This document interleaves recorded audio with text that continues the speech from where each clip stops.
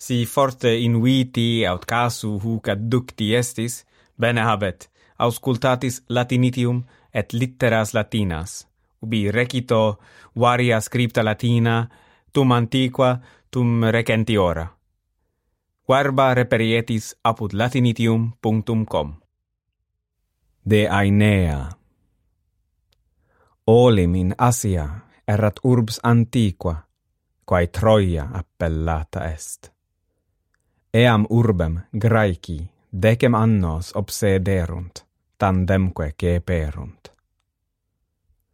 Priamo rege filiisque interfectis, urbem deleverunt. Sed Aeneas, qui inter clarissimos defensores urbis fuerat, cum paucis comitibus ex urbe effugit. Cum profugos ex omnibus partibus coegisset, in Italiam migrare constituit. Post 7 annos venit in eam partem Italiae, ubi erat urbs Laurentum.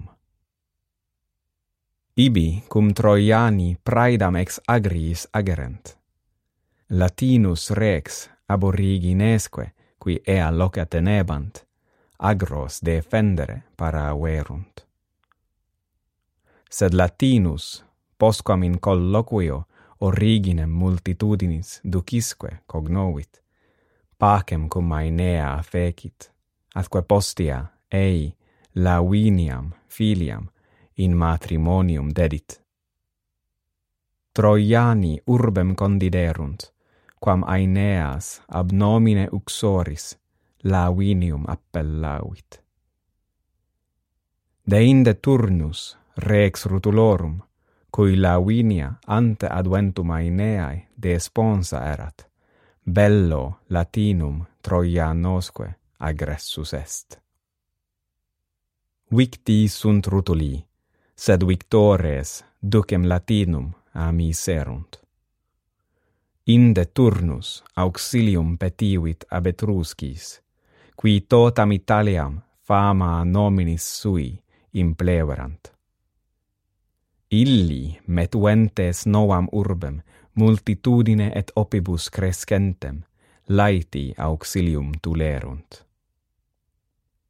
Aeneas in tanto discrimine ut ab origines Troianosque sube odem iure atque nomine haberet, Latinos utramque gentem appellavit.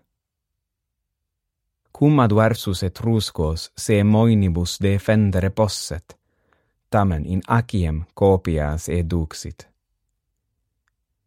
Etrusci victi sunt, victores tamen ducem ut antea amiserunt.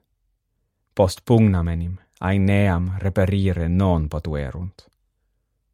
Multi igitur eum ad Deos transisse crediderunt. Ad finem huius loci pervenimus. Si plura huius generis audire vultis, ite ad latinitium.com. Tantumst, valete.